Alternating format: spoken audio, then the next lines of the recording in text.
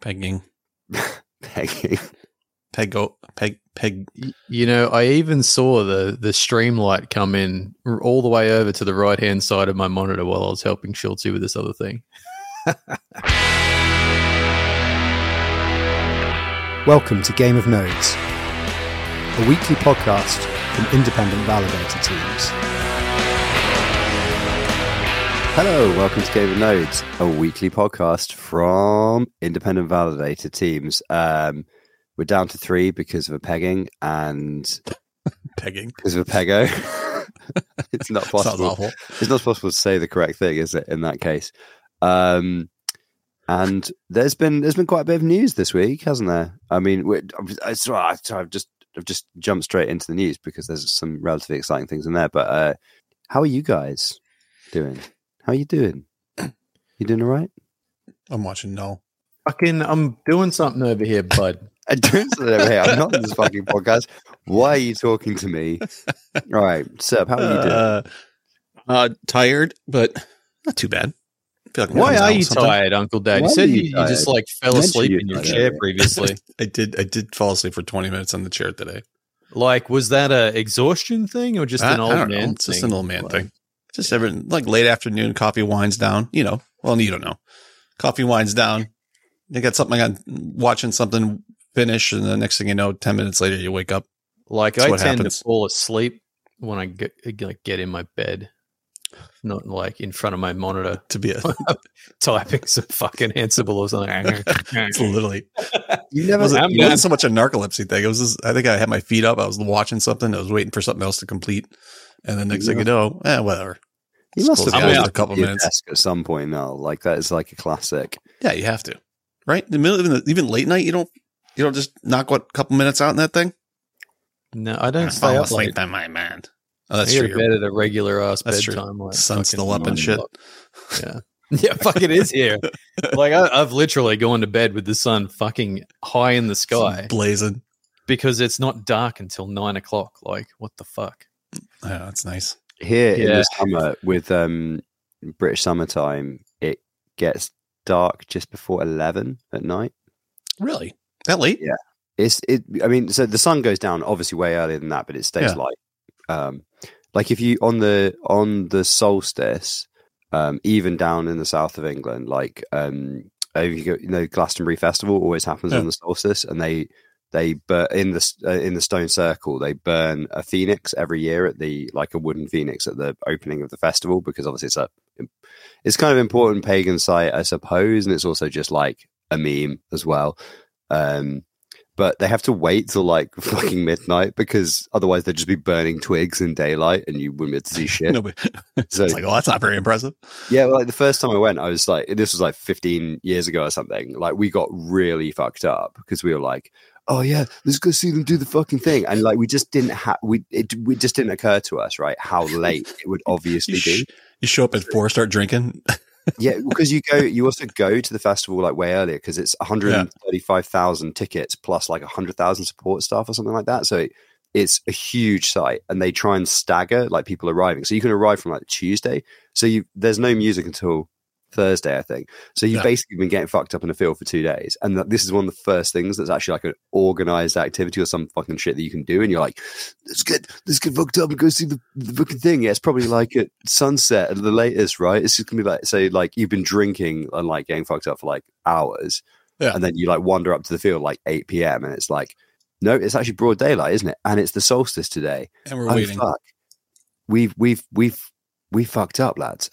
What have we got with us? Like, can we keep this party going another 4 hours before we fall asleep in this warm field? Yeah.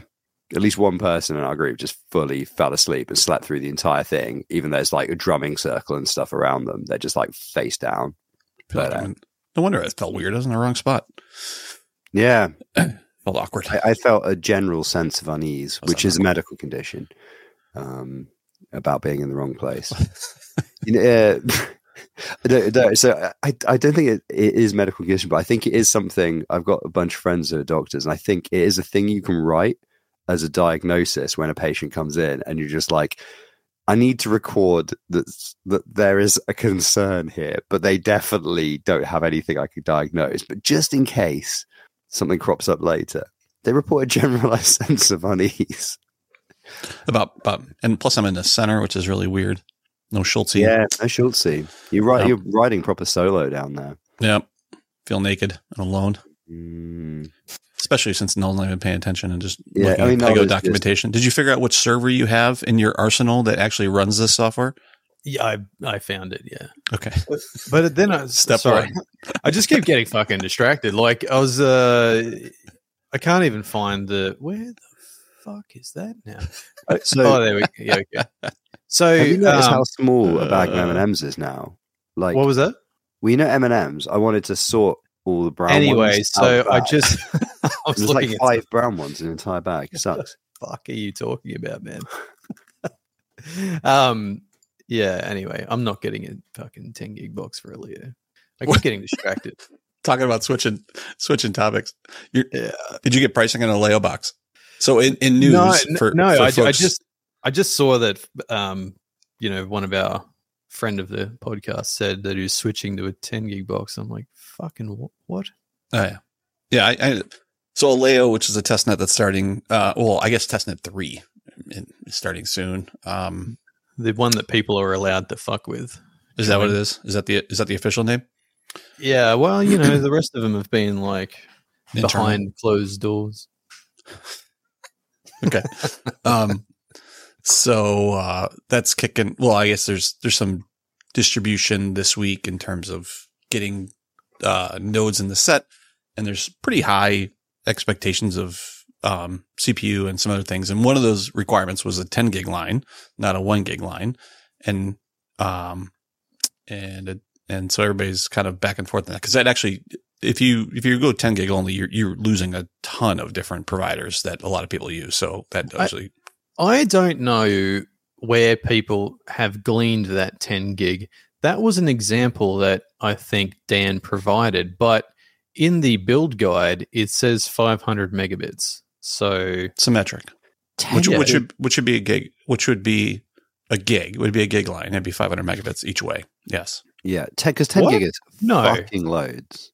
Yeah. A 1 gig line, is symmetric 1 gig, right? A 1 gig line is symmetrical 1 gig, so a gig each way. 500 megs is symmetrical 500 megs, 500 each way. Yeah, that's right. Yeah. So that's what we're that's getting. In the GitHub, and then I think in the Notion doc that was passed around that has that specifically says 10 gig. Well, I'm putting on a 500 megabit here down under, and we'll see how that goes, I guess. But the machine's going to be OP, so. Like, what does that maybe mean? that makes up. What machine spec are we talking here? We're getting a 9354 with half a terabyte of RAM and 4 15.4 terabyte drives. But you're using it for something else, right? Because it's for something else, but we're just going to use it for a Leo for its maiden voyage. That's cool. But it's a baller machine anyway, and the IOPS on those, we had to go Gen 4 NVMEs because it's 3 months wait for Gen 5s, but I mean the IOPS are pretty insane. We're getting these random ass duper store discs out of China. Sounds enterprise as fuck. Yeah, duper store. So, it sort of sounds like the right words for something, but not the thing I'm after, and not in the right order. Some brand like Samsung spelled backwards or something. The NAND flash is Kioxia, so it's good flash chips on a who knows what board. The board's out of America. So the guy who was selling it to me is like.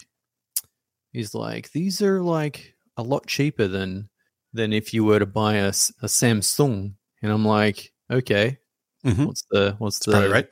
What's the catch here? And he's like, it's good Kioxia, NAND flash, and the controller's some other good brand out of the United States of America. He said, but they're assembled in China, and people don't like that. And I was like, so not red-blooded Americans don't anyway, eh? And I said, what was that? It's 40% cheaper. I'll take it. So we'll see how they go. They're on trial. They got like a 5-year warranty. I think it's got a ride endurance of 1.3. So I don't know. We'll give it a. Who knows? So Give it a wait, red hot you building these and racking them yourself. Yeah. So you're finally going colo, eh? So I wanted an Australian machine, but like honestly, I would have to sell both of my kidneys to rent one out of Australia. So we just decided to build one, and I've hooked up with a good colo provider. Obviously, getting fingered on the bandwidth charge out here. Electricity is pretty expensive here as well. So anyway, we'll see how it goes. It's the first foray into colo. If this one works out, we'll probably look at jamming something into Usurper's colo somewhere. Yeah, I have room. Yeah. But It's such a pain I think in the ass, for higher end machines, I think it makes sense to build something rather than rent it. The rental machines are like a little bit tired too.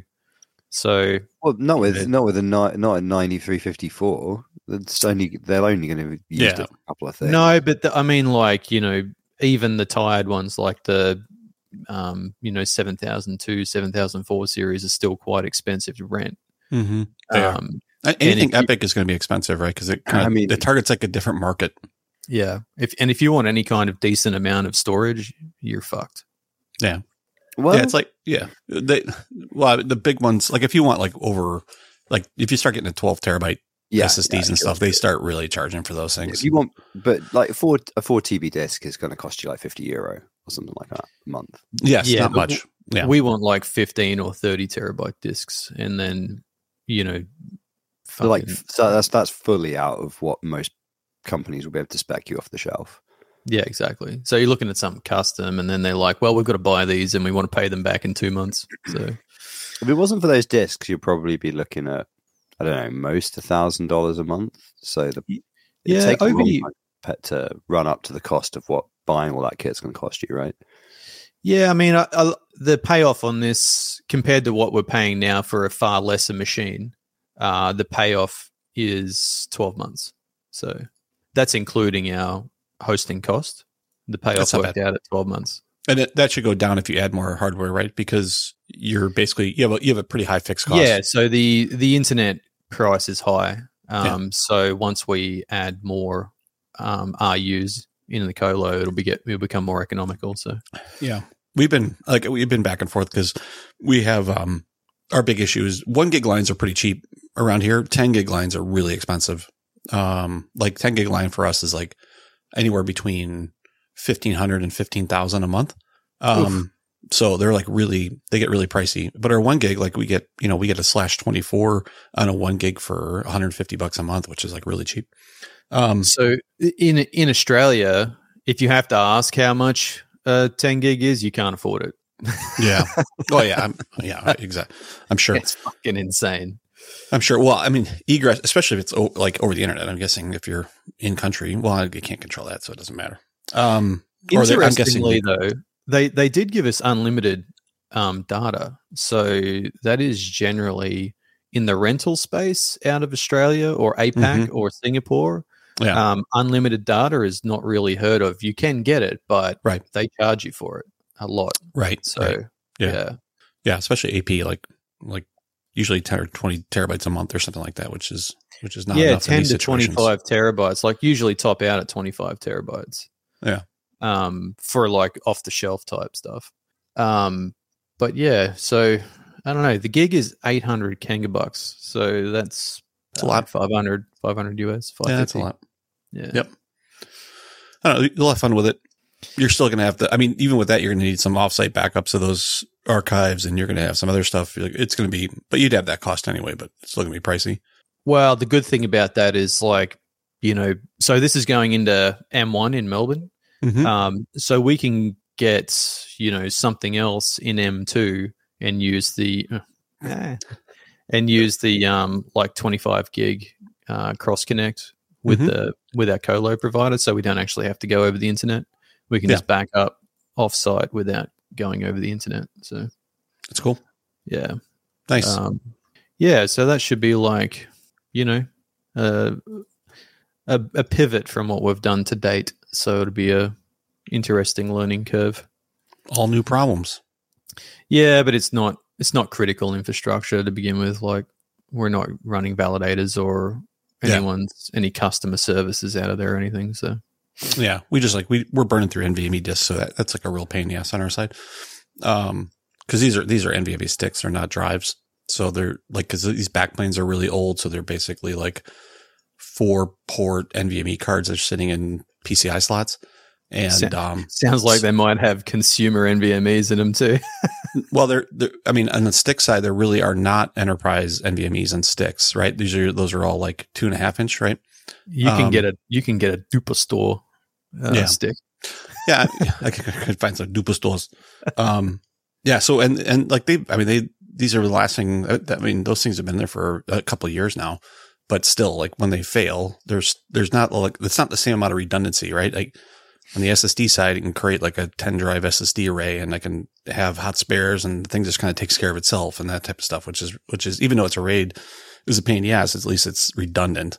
On the NVMe side, you just don't have that, so you have to be planful around that, which is just a bit of a pain in the ass. So you say you got these sitting in expansion cards? Did you say just like I have to on these boxes? Cards. Mm-hmm. Yeah, they're like 4-port NVMe on a 16. It doesn't really matter, but on a PCI slot. So there's 1 or 2 of those in each of these 10 servers that we have, and then those things get exposed as data stores. So, and then those can actually blow up. It's not that big of a deal because most of that stuff that we put on there is more like node based type stuff, and nodes are disposable. So it's not that big of a deal. And then like things that are important, like our monitoring and like Horcrux and that kind of shit, those sit on larger SSD arrays that can have fails. Like it's not a big deal. So, but it's just, somebody's got to go in there and you get that thing's dead and it can die. But then at some point I got to reboot that server because I got to go in there and replace that fucking thing. But to reboot it means everything that's on that needs to go down. And that might be okay. It might not be okay. And it takes forever to shut down. And then somebody's got to go do it. And like, bleh. Anyway, you'll see.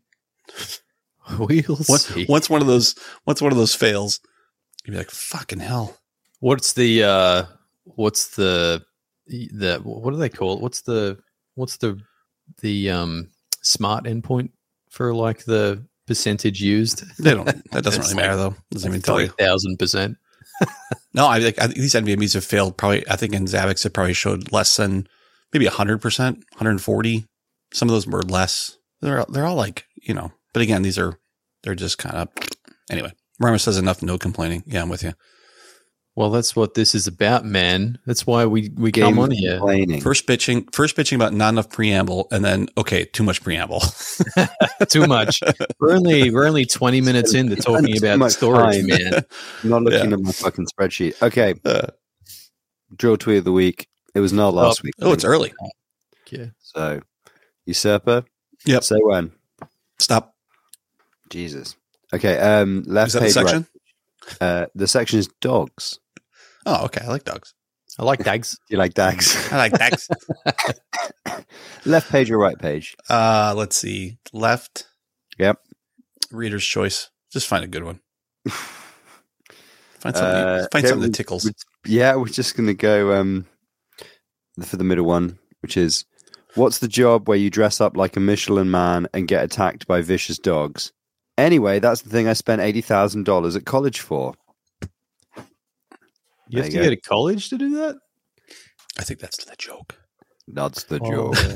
Right. It's not a comedy. It's comedy.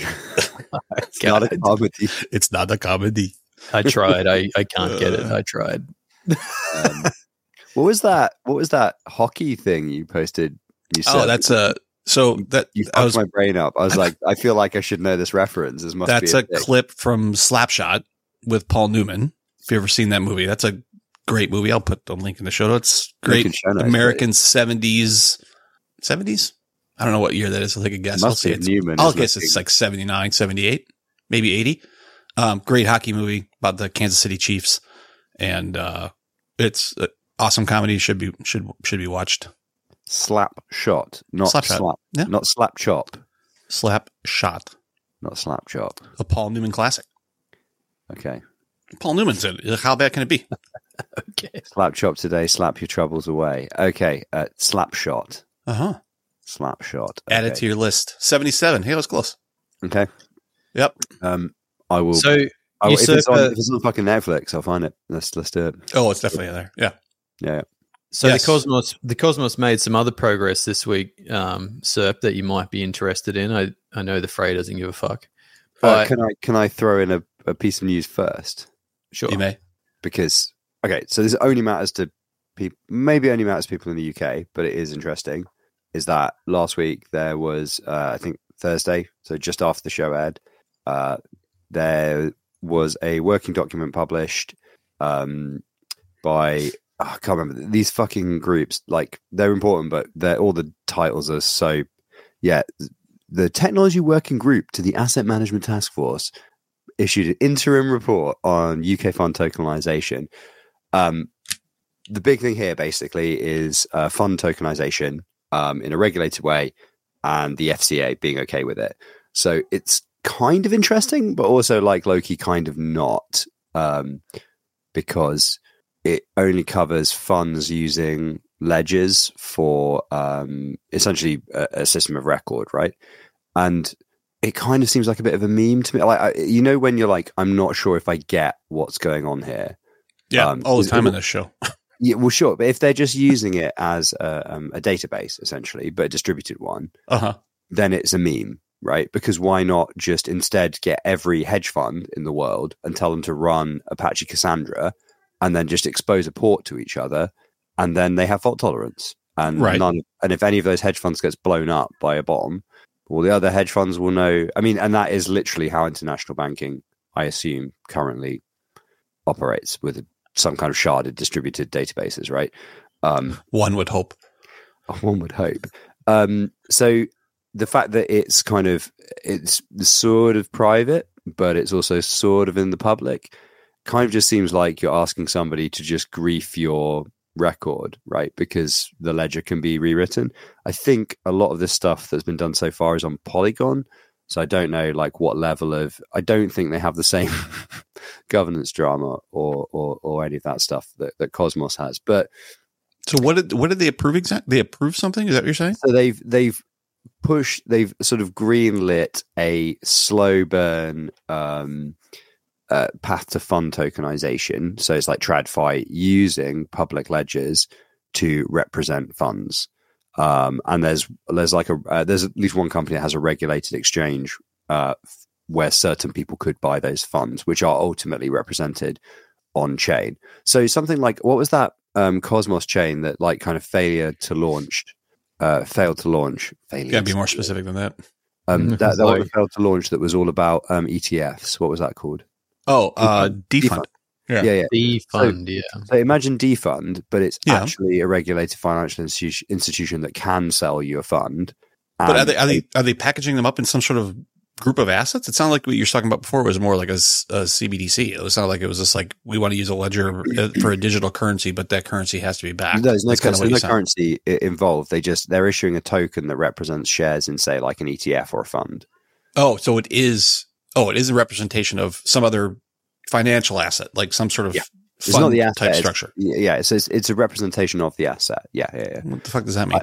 Well, it means that the representation of the asset is living on a public ledger, and then ultimately, I guess is going to be, if it was to be traded or redeemed or whatever, will be redeemed via one of those regulated players that has currently a private regulated exchange for their investors. I got it. Use those funds. Okay, so if I own a token of a certain amount, I own that in some other financial type of thing. If I turn that in, they burn that, and I receive the actual financial whatever. That type of idea. I think that's essentially it. So essentially the idea. The mechanics of it, really, the report isn't interested in mechanics, implementation, any of that stuff. It's just interested in like the regulatory framework.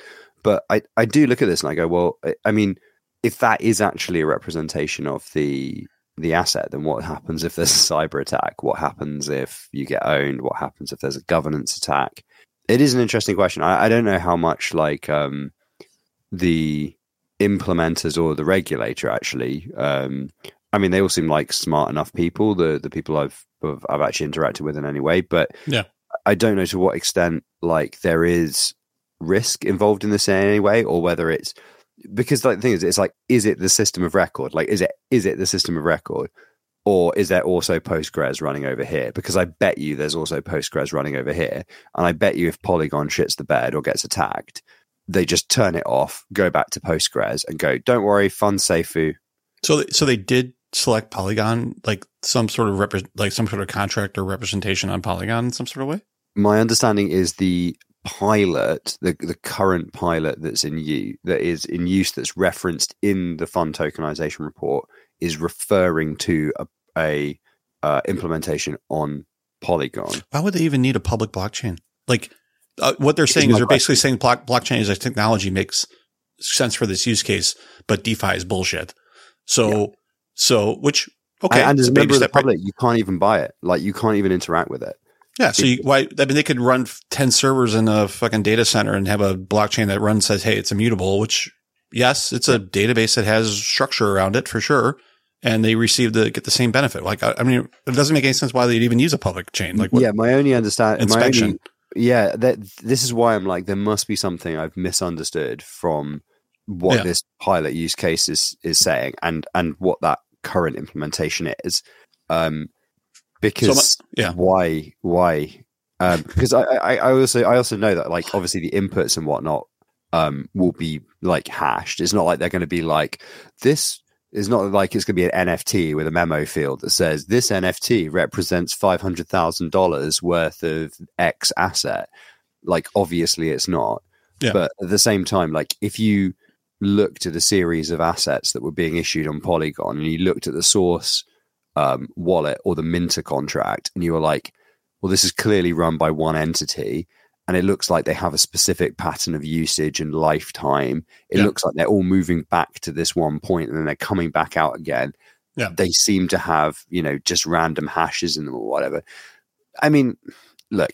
So who's running that? You've got security by obscurity, right?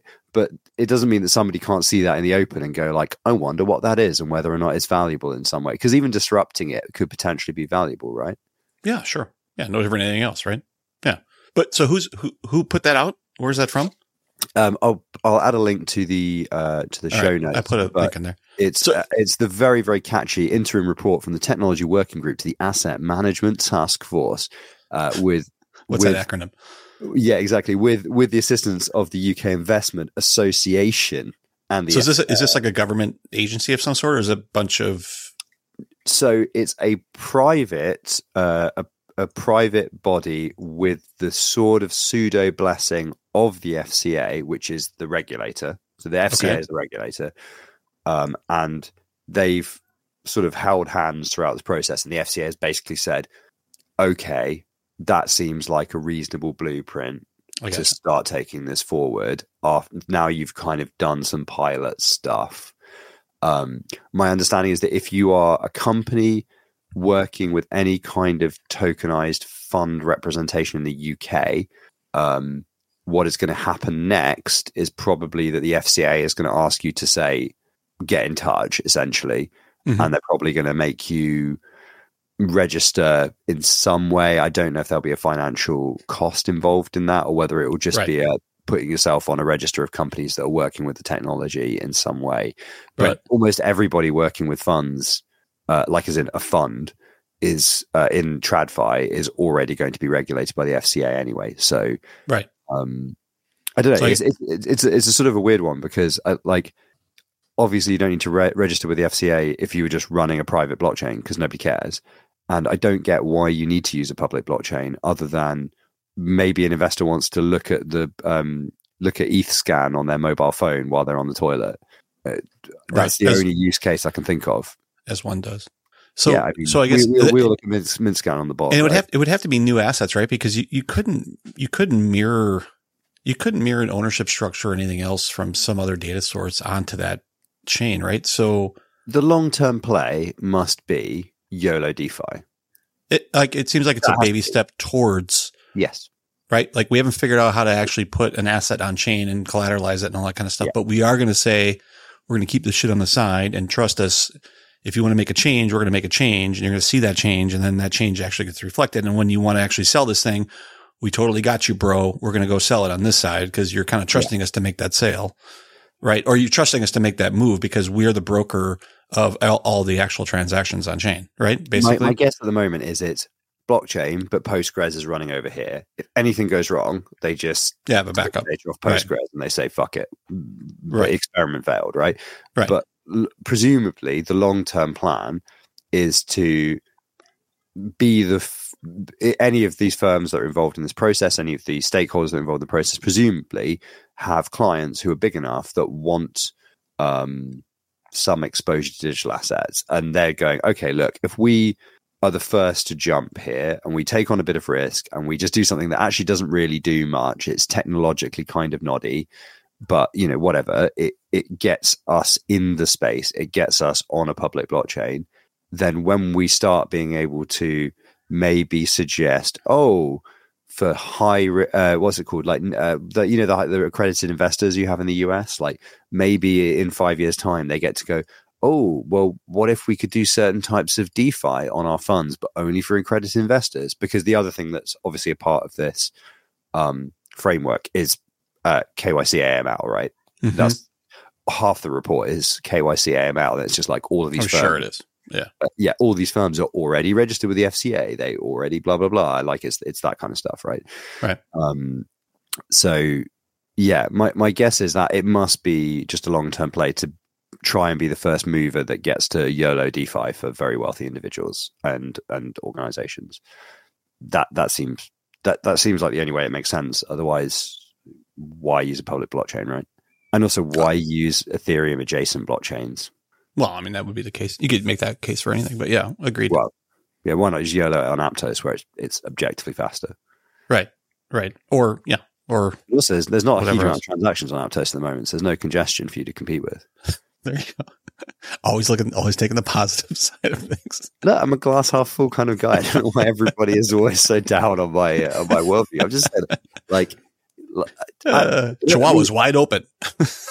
look, if I was the Aptos Foundation, what I would be doing right now is I would be going to central banks and being like, oh, they definitely are. Yeah, I would be going like, we can undercut this stuff. We'll just build you a VM. I'll put a link in the show notes, but there was just a Medium post that came out from the Aptos team at the back end of our PreviewNet 2. Let me see if I can find it real quick. Maybe I'll try to quote it real quick. Oh, come on, fucking history. We need the technical difficulties. I can't find it, but anyway. But part of that in there. I don't know how you could find it, like among all of your notes. I'm just going through the history because sometimes Chrome-based tools. Let me see if I can find it where it says around credit. Nope, doesn't have it in there. There was somewhere in that, either it's in the article or I'll link back to the Twitter stuff as well. But whenever TPS came up and the transactions per second is part of this, their yardstick was credit cards, right? So like that always comes back. That's which we've seen before. It's not just Aptos, which is a good like yardstick to use. But people say, okay, it's 30,000 transactions a second, or we were sustaining 24,000 for today at these complicated transactions for 24 hours without issue, and 2 billion transactions over 2 days or whatever the heck it was. And then that's a good number, but people can't relate to that. So what they do is they actually always relate it back to credit, and they say, well, all credit houses kind of average around 1,800 transactions a second, so we're already way more and blah blah blah blah. So I guarantee chains like this, which they should be doing, like absolutely should be doing, but they're probably doing a bit of a roadshow around some of these types of things and say like why this is better, right? Because your Postgres example is right, but in the credit industry, when you have like multiple houses and you have all these delayed transactions and reversals and all this type of stuff, like the ledger there is, good Lord, like that's complicated shit, right? So it's a good use case I would assume these houses are already looking at it or they're running in house or something else. Doesn't mean it's going to end up public, but. You would thought so, yeah. Well, but then again, like also, I think there a lot of this is something I saw with some fintech providers in the UK and Cosmos during the bull market. Was that people came along to meetups and they were talking about doing in-house projects, and they definitely were working at fintech companies, right? And probably more TradFi fintech companies, right? Those people have dropped off my radar. I haven't really heard from people doing that sort of stuff since things have gone a bit south. I don't know if that's because those programs got canned because the market cooled, or whether it is because, and again, like, I know I'm down on the Cosmos SDK, but I genuinely think there is a little bit of like, it is hard to work with. It is Byzantine. The amount of people you can find who are professionals to work with you on it is relatively small. But I think like in terms of like pure off the shelf, you could literally get it running in 5 minutes.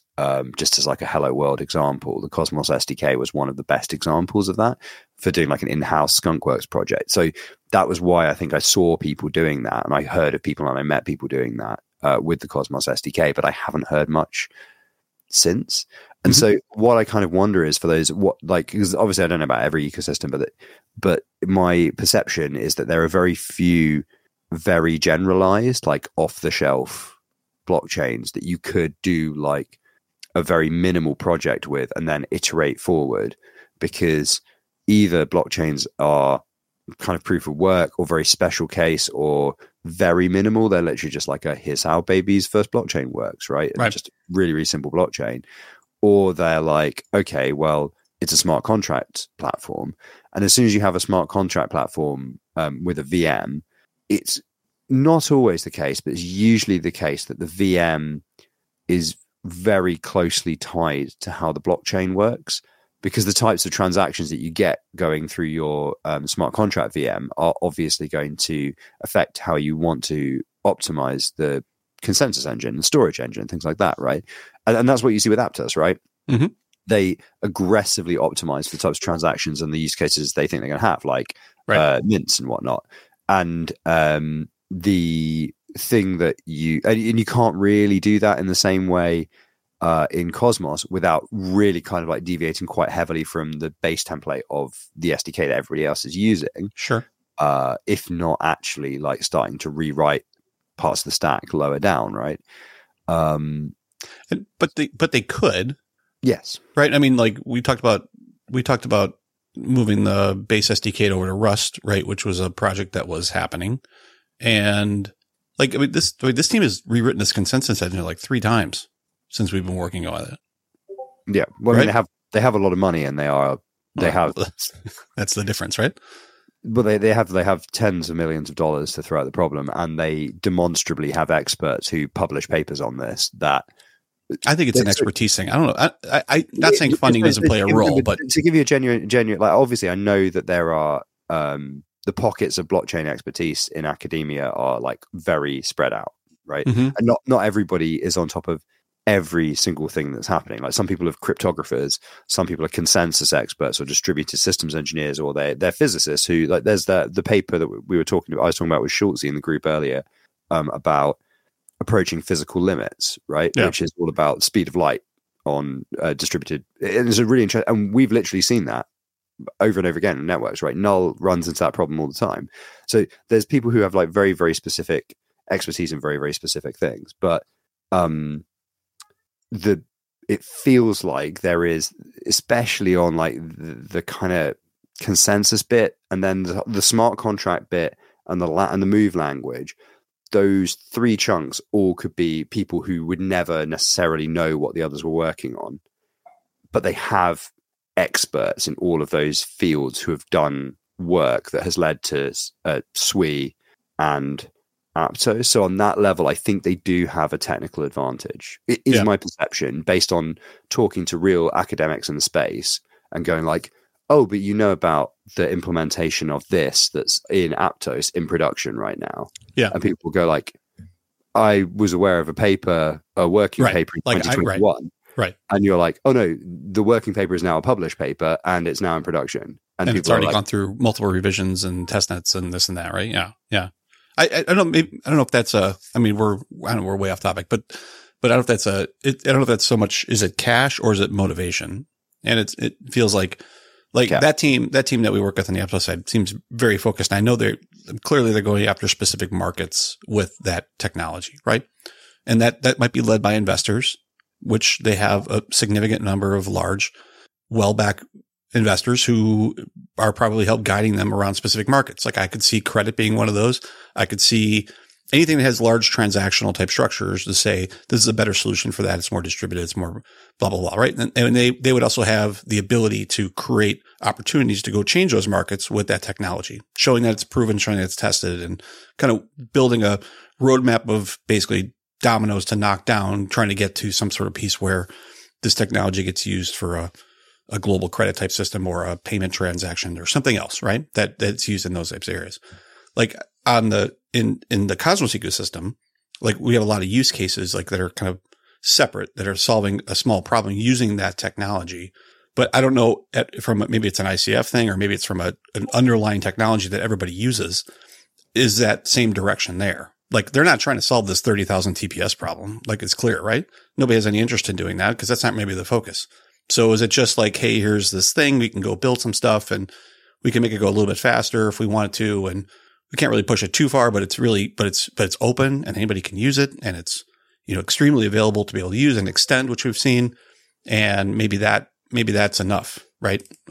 Which I guess has been for DYDX and Say and others. Yeah, I don't know. I mean, I think I could be wrong about this, but I think my hot take, purely from having been in the Ruby on Rails community in the 2000s, would be that Ruby on Rails was a great technology. It really did push forward web development in some important ways, and the ergonomics of it being able to scaffold a simple application for most use cases inside of 5 minutes, and then spend the rest of your life maintaining it in great amounts of pain and increasing pain over time.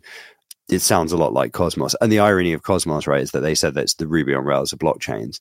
What happened with Ruby on Rails, of course, is that some of the smartest people in Ruby on Rails jumped into other ecosystems, like Clojure, for example, was full of Rails people when I first started working in Lisp. Yeah. Node.js was full of Rails people going we've got to have a great build system. We've got to have great templating.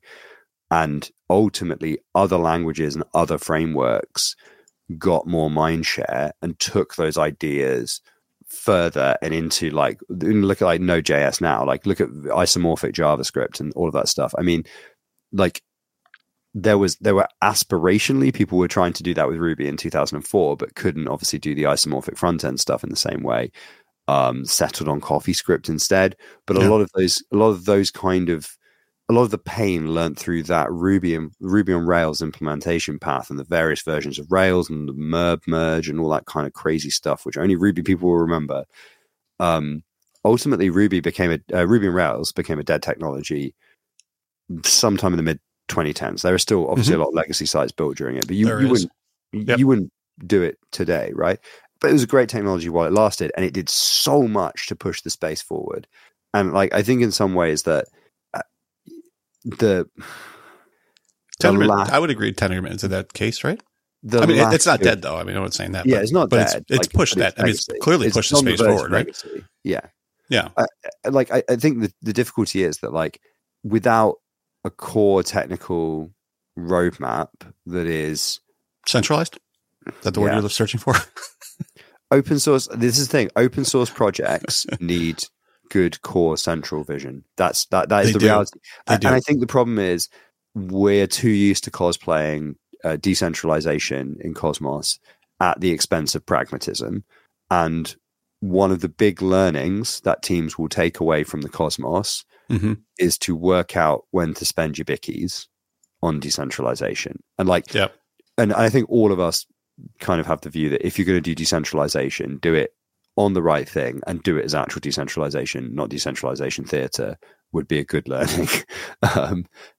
For things like the actual investment structure, the roadmap, the vision, the adoption path, the business development, all that kind of stuff. Yeah. Doesn't anybody give a shit if that's centralized, really? Not if it makes money. Lots of people do. Yeah.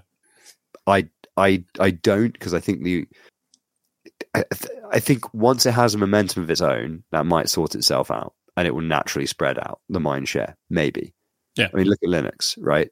You get lots of different distributions, you get lots of different opinions, it becomes an ecosystem, happy days, right? But it's not just the kernel, but the kernel to continue this nerdy relationship, the kernel is quite centralized from a leadership perspective. Linus still drives direction on that kernel, and they still control what goes in and what goes out, even though that's gotten obviously extremely large in terms of contributors and structure. That roadmap is still, I don't think it's as centralized as it was, but it still has a daddy, right? Yeah. And that daddy has a vision for where that goes. And now obviously it's kind of achieved all its objectives, but in the early days, like you hear stories about how centralized that was in terms of like flat out rejecting change and fuck you, we're not doing this and those types of things, which again, for the time and place, it worked, right? Well, remember, Git, the technology, is named after Linus referring to his own management style, right? Is that right?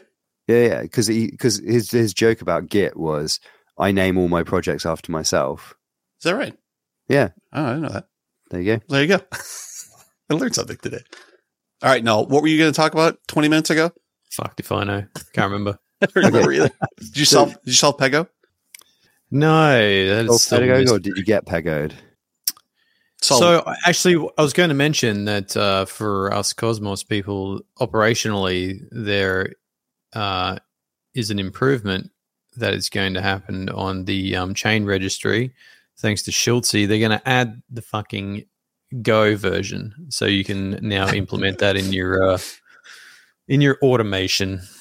That's all part of Schultze's goal of never having Ansible variables associated to any chain data. Beautiful. In the repo, not on Cosmos.directory. That's a good goal. I like that goal. It's totally So now we can put a Go check at the start of every upgrade, so we don't have to fucking initiate the upgrade twice every single time. He says, damn straight. That's my issue with that too, is because there's always like a little piece of information that's missing out of there. Even it's always you try to do the upgrade, then you go back and you fucking install the right version of Go, and then you do the upgrade again. So yeah, incredibly especially annoying. Ones that are lagging, which is a little bit annoying. Yeah, you're always going between like 1.19 and like 1.23. Yeah, I bounce between. Well, actually, I think we have ones on 19, 20, and 21 in some sort of thing. Crazy. Mm-hmm. Did you want to start on the news? Yeah. Noel, do you want to shoot? Because there were a couple of pieces in there that excited you. I haven't read it. I've been completely distracted because the stuff you've been talking about was boring as fuck.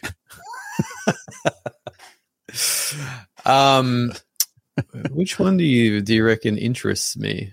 I don't see any. Let's talk about row 18. Aren't you a heavy investor in Coinbase's coin now? Coinbase's coin? Is that the USDC? No. What is coin? What is $sign coin? Is there a coin? A coin? Well, who knew? Imagine the dumbest thing you can imagine. And then dumb it down some more, baby. Okay, let's go. It's time to update the system. Coinbase's video. We're born into it. We work hard. Video now. Get good grades and go to college. Debt is good. Debt is so good. It's time to update the system with Coinbase. Buy coin. The video is absolutely cringe. It is the cringiest thing. It's unbelievable. Oh yeah. If you look on Coinbase's Twitter, I'll post it in the chat. It's, oh my god, it literally will hurt your retinas. Sound on as well for full cringe effect. Not right now though. Robert says, please put it on. Devastating stuff. Yeah, I guess, is this the link here? That is, in fact, the link. People in the Twitter accounts love it, though. The greatest ad of all time. No, your mic's on, you idiot. All right, I'll put that one in the show notes. I've taken matters in my own hands. It's something.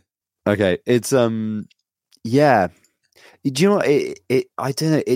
It trips all of the worst cringe things, doesn't it? Because, when it's a bunch of nerds who are trying to sell you something, and that something is a risky asset on a blockchain, you're like, yeah, okay. You're like, the system. It's like, no, you're just trying to do first mover advantage on a last sucker Ponzi. Like, you're not trying to change anything. You're just trying to get over the fact that we are at a stagnation of economic and social policy by enriching yourselves and then exiting, right? Mm-hmm. I've seen this script before. Don't play like you're the good guys. Very occasionally you see an interesting idea in the space and you're like, okay, they might actually genuinely believe what they say and think is a good thing, and maybe it is actually a public good. But that's like 1%. And then the rest of them, when it's like category A and they're a massive company and they're backed by, you just like, oh dear. It's like, you know, when you go to a nightclub and there's like somebody who's just like, you're embarrassing yourself, you should go home. You've had one too many. Rama says his comment was Coinbase seems very brave taking on the system after the lawsuit dropped. I agree with that too. Like we got this far. Fuck it. Let's put this thing out. Yeah, exactly. Yeah. It's just like, well, we've had the lawsuit drop. Let's just YOLO a shit. Let's see let's get sued again. Right. Doesn't mean any fucking thing. I'm now up to date, and that was very cinematic. That's a glowing review, Mel. You look changed. You look transformed. You look ready to fight for the future. The future's fucked, according to Coinbase. It's fucked. Well, it's fucked if you buy Coinbase's ICO. I love the cringe comments as well. I know, they're all so positive. Like, incredible. Like, well done. Give this. At least they did admit that they're biased. So yeah. Do you know what? It's back to the thing that Rama said. Like, if you accept that crypto is just like about forgetting the day job, having a bit of a YOLO, mucking around, which I think it is for most people, that's fine. That's not this ad. But yeah, this ad is like, it's just such hopium, isn't it? You're just like, look, put it in the Super Bowl. Yeah, exactly. You're just like, look, the answers to life and like all that other stuff are really boring. It's work hard, pick a career where it's not the most interesting thing, but it is well paid, and you can achieve mastery and then get better paid. And then just grind that fucking thing and save 30% of your salary and put it into things that appreciate with compound interest. That's how it works. It's not hard. That's how pension funds work, right? I guarantee this ad actually will be in the Super Bowl. Now that I'm looking at the way it's shot and like the cinematography of it and everything else, yeah, this is headed that way. Oh my God. Maybe the next one. This is why people hate people in crypto. This is why people hate us. This is why we can't say what we do for a living. That and there's no more celebrity sponsorships of crypto type shit. That's it. Those days are nobody's stepping up in that anymore. Not that somebody else just got picked up, right? And somebody what celebrity would front this? Do you reckon? It's just I know. So cringe, isn't it? It's like Helen Mirren's paying the grandmother or something. This has cost the entire fucking like node budget for King nodes for the whole year. Do you know what this video is like? This video is like, you know, if there was like a celebrity endorsement of it and then somebody called them out on it, they'd be like, if you were paid what I was paid to do this, you'd have said yes too. That would be the only explanation. 100%. Get Louis Theroux to do it. Something like that. Perfect. It was at this point I was noticing some hostility towards myself from the Coinbase executives as I asked more questions about their investment scheme. It's funny. Too funny. Oh, yeah, I don't know. So fucking blowhard. They are. Which agency did this? The Coinbase creative team. It's weird. And the Coinbase is responding to every one of those. Like, yeah. Like they're all over it. Let's see what else. Your raise, please. Mm-hmm. Yeah. So I think last week, I'll pick up another piece of news while you read those comments and enjoy your snack. It's breakfast time. Oh yeah. I think per us calling it out, was it last week or the week before, related to some of the notional excitement? But a proposal number 104 on the Cosmos Hub has been put forward to, yes, claw back 120,000 Atom left in the vesting wallet. I think that's what it is, right? Oh, no, there was 120,000 originally. There's 90,000 left that are locked and vesting. And I think the idea is being to pull all this back. What do you think the likelihood of that going ahead is? I don't think it'll happen.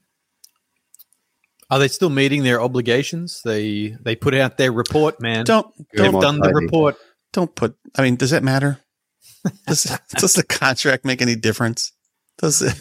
Does the promises made or not made make any can difference in drama this? and logic both stand in the same room? Oh man. Yeah. Well, the paper I'm writing at the moment is infinitely improved in its central thesis by this new development. Let me just tell you, It's amazing. it's just when you're researching all the times that stuff like this has happened in crypto, and you're like, wow, it seems really confined to Cosmos. I wonder if it's going to happen again sometime soon. And you're like, bam, just when we're at the pre-draft stage. I'll probably get some karmic comeback for chuckling at that. Zachy commented here, I think the appropriate thing to do is claw back the funds and have notional or a successor proposal. We should develop a new account type with native clawbacks. Comparisons to Prop 16. Why am I getting buzzed now on my fucking microphone? Comparisons to Prop 16 are inappropriate. The community fund proposal contemplates a clawback for dispute resolution, and this seems to be required in this setting. Can I point out the obvious to Zachy, which is that DAO already does this, and they should just next time, just fucking put that money into DAO on Osmosis or Juno. And then they could just cancel the vesting, or even pause the vesting rather than canceling if there was a dispute in flight.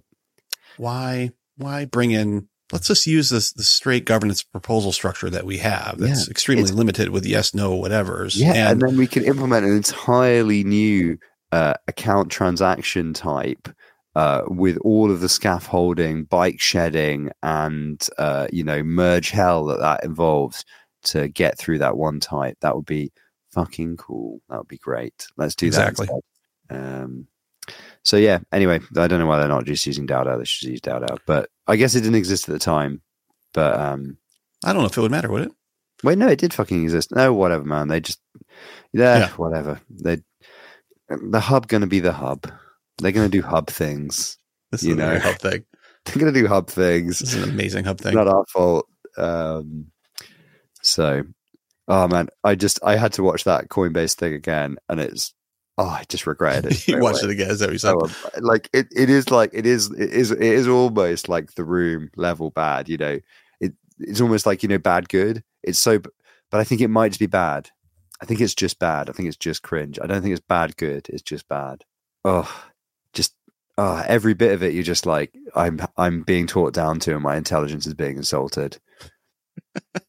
and of all people, I won't be talked down to by Coinbase because you people are fucking stupid. It actually made me. The first time I watched it, I cringed. I think this time it just pissed me off. This is Anyway, it's bad. Anyway, so clawback, happy days, all fun and games. Smithers released the hounds, right? This is not Prop 16. It's not a tuba. It's not a tuba. This is a different type of changing the blockchain. This is a different type of changing the blockchain. This one, same end result, but totally different. Totally different. Because this one can be done automatically via a governance proposal without any custom. Oh wait. Fuck. Oh wait. No. It is the cancel vesting contract, which is actually non-trivial. Okay. Cool. Great. So all fun and games. Yep. I love it. Just if we learn from any of our mistakes, that would be fantastic. But we obviously choose not to. So where is the fun in that, my boy? Nah. Fuck all that. Anything else in the news you want to talk about? Where is the news? That's a good start. That's perfect. Where is that tab? Do we have that tab? In other news, we are live. Well, we're not live. We're hosted on Omniflix TV. So omniflix.tv. There is a Game of Notes channel. There is 10, 12 episodes up there so far. We're going to pump up all the back catalog.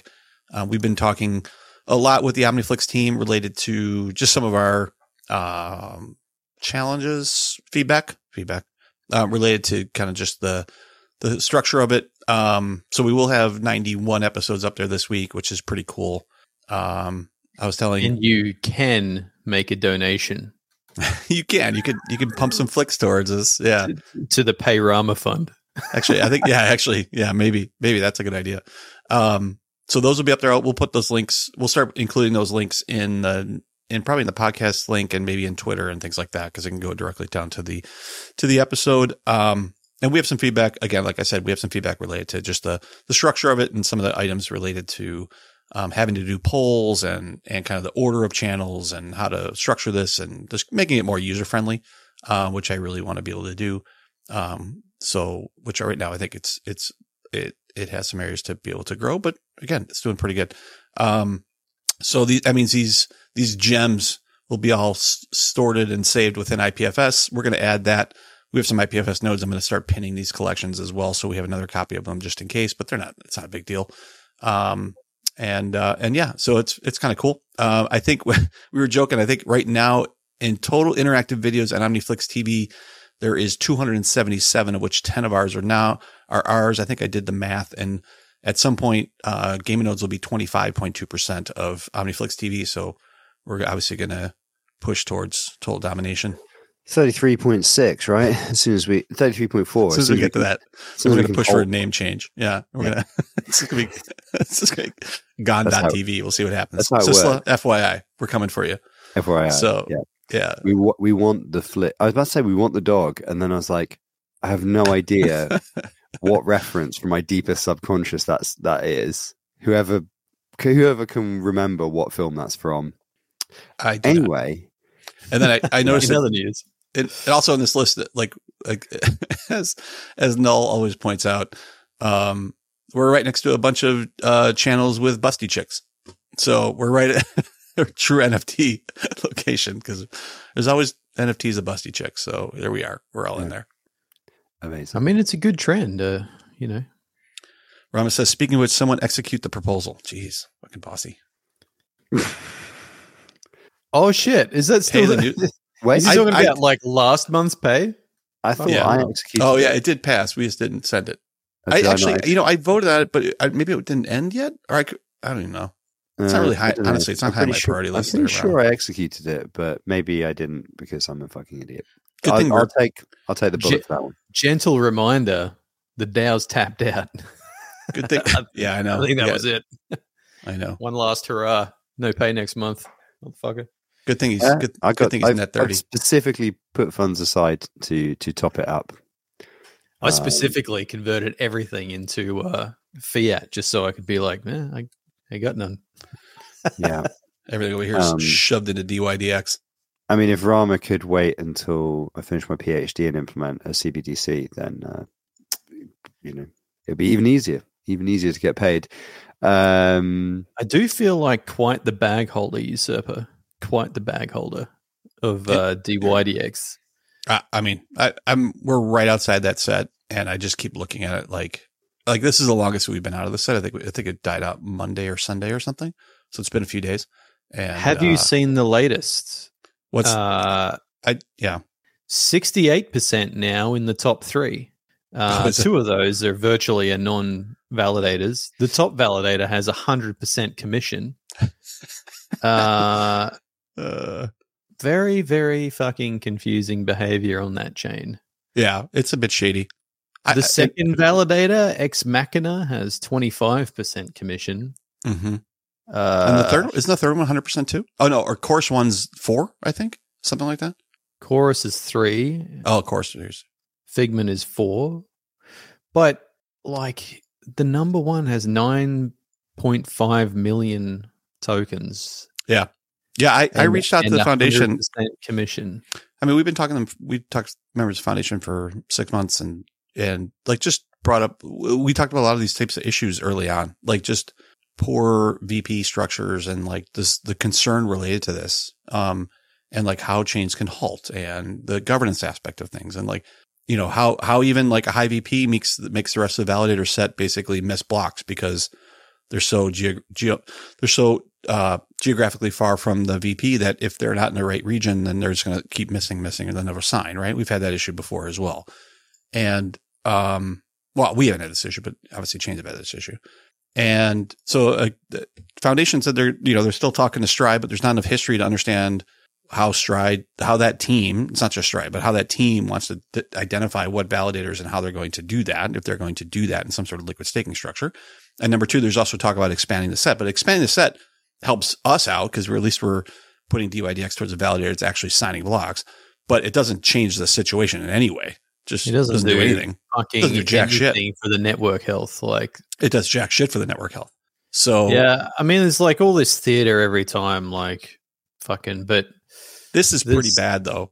This like top 3 is like this is the worst I think I've seen in a small validator set, right? In terms of VP structure on very shady, or not necessarily shady, I shouldn't say that, unknown, anonymous, no history type validators, right? No Cosmos history. Yeah. 100%. So I don't know, whatever. Yeah. And I think the Rama has another good point here. He says, DYDX won't do shit about it because it's not run by us. And we were joking about that as well on a tweet that came out from the DYDX team earlier. Well, they've made that very clear with their tweeters. They make that over and overly clear every time. First comment on every post: "We ain't running shit." This is we just got here. We don't know what you're talking about. Yeah, it was. What's DYDX, man?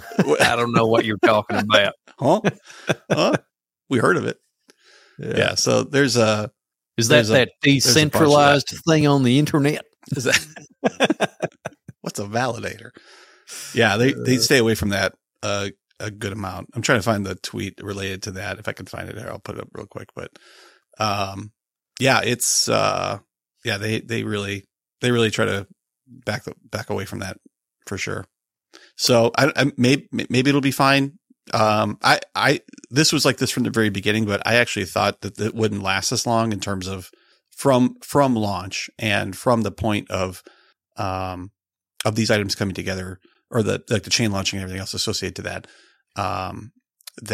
we'd have a validator set like this. Like I think it's an extremely unhealthy set, and it's not really representation. Like it's not healthy at all. It'll improve, I think. At least Santorini, whoever that is tapped out in tokens now. They've got all of their shit staked. So they did it over time, I think, so that they didn't have a super majority of the network by the looks of it, but they've just staked the rest of their stuff. So I guess over time, like it's only a very small percentage of the total tokens is staked anyway. It's like less than 5%. I think it's like 3 point something percent. So I don't know. Hopefully as more people bring their tokens across, they will look down the list and go, oh, fucking put some stuff lower. But that hasn't proved true so far, but yeah, maybe. Who knows? Hanging in there is the hard part. Yeah, we luckily have received 2, relatively I saw you just sizable. You just got a big one yesterday, the day before, I thought. Yeah, we got like a 42,000 and a 25,000 now. So that's sort of kept us up in the top half at least. Do you know who that is or no? No, just someone who likes the look of the cut of my jib. Just being in the right spot. Yeah, it's the orange. It stands out. What orange? In my logo. It's like a yellowy orange. That's gold. Is that what you mean? Color gold? Yeah, that color. The gold color. Like the yellowy orange. Really slaps you in the face. Sorry, I didn't know. Funny. I didn't know gold was on the color swatch. You know what? Actually, we've been watching friend of the show and who's been on before is Greg Wasuri. I've been watching his Twitter. Like Akash is actually the USD spend is like going nuts lately. Have you guys watched that at all? No, like the revenue numbers. I mean, it's always been like a couple $100 a day. Type of idea, I think. And just recently, it's, I think maybe, I don't know if it's GPU related or maybe they got some big customers in there. It's the container side. I'm not sure what it is, but now it's like 10xing in the last couple of days. So maybe, I mean, they're very focused on what the daily numbers are, which I don't think is very interesting. It'd be more interesting to see month over month or year over year. But there's a big revenue.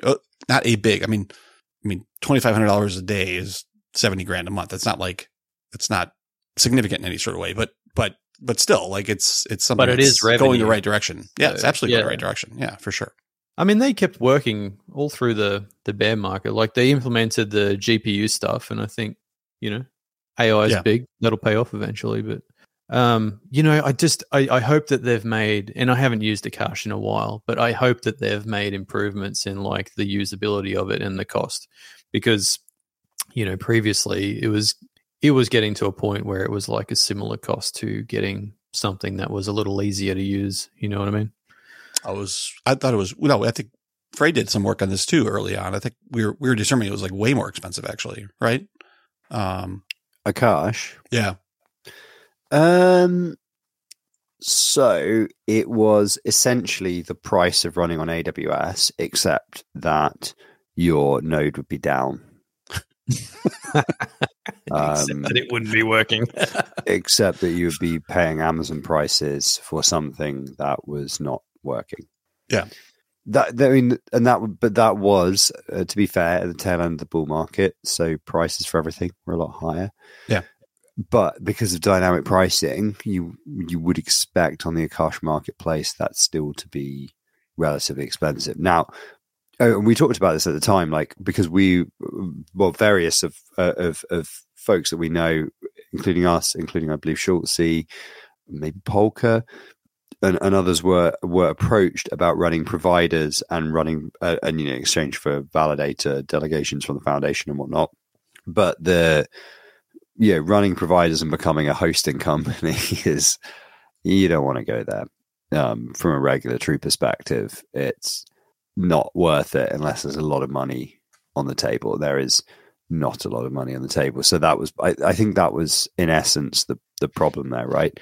If you are an infrastructure provider large enough to be a good infrastructure provider, like an actual data center company, you don't just build a data center and be like, let them come. I mean, well, some people probably do, right? But most people don't. Most people know who their first client is, blah, blah, blah, blah. These are infrastructure. Like it's called infrastructure for a reason at that level. It really is. And I don't think those guys are going to be looking to run providers on Akash because they already have a revenue stream. I don't know. People who are just renting out a little bit of spare space in a rack or whatever, it's just not, or even reselling boxes, which I suspected what some of the provider issues we had when we were running. And this was a couple of years ago, like 18 months ago. So it's probably improved since. But I think that the reselling was probably part of the reason why we were getting shut down. Because I was just like, well, maybe it's choking on network or any number of things where it's because there's one box that's got a bunch of Akash stuff running on it in containers, and the actual owner of the hardware, whatever that company is, data center is, Hetzner, whoever, are just like, whoa, somebody's breaking our terms of service, shut down that box. Right. And then your RPC goes down and you're like, why has my RPC gone down? And the provider might actually be providing a solid service that should on paper not go down, but they breached Hetzner's TOS or whatever it might be, right? So yeah, I don't know. I always loved the idea of Akash, but I think the GPU thing is driving a lot too, though. I could see. Yeah. I mean, maybe that piece of it in terms of there has to be. I mean, obviously the cloud vendors, but the ability to shard time associated to a GPU or something else like that. I think that sounds pretty cool. But yeah, it's good to see that there's revenue coming in. I hope it grows. Like, I hope that continues forward. Like, it's nice to. We always talked this before, like a long time ago, but I always like real world use cases that end up in these types of situations, like back in the Helium days or Akash and things like that. So I hope it continues. It's cool. Yep. So I've gone down the rabbit hole of reading the Cosmos forum thread. That's why my brain is decomposing, because if you read too much of that shit, it will rot your brain. Of course, I saw that there. The first thing I did is to do a Command F for 16. That's what. Bam. That was my first thing. I'm like, all right, who brought it up? Yep. Bam. Zaki. Do you want to cover any of the UMI osmosis shenanigans? That's all. No, I don't know shit about that. I don't know shit about that either. It's the merger, right? I saw everyone has been skipping over it. So UMI.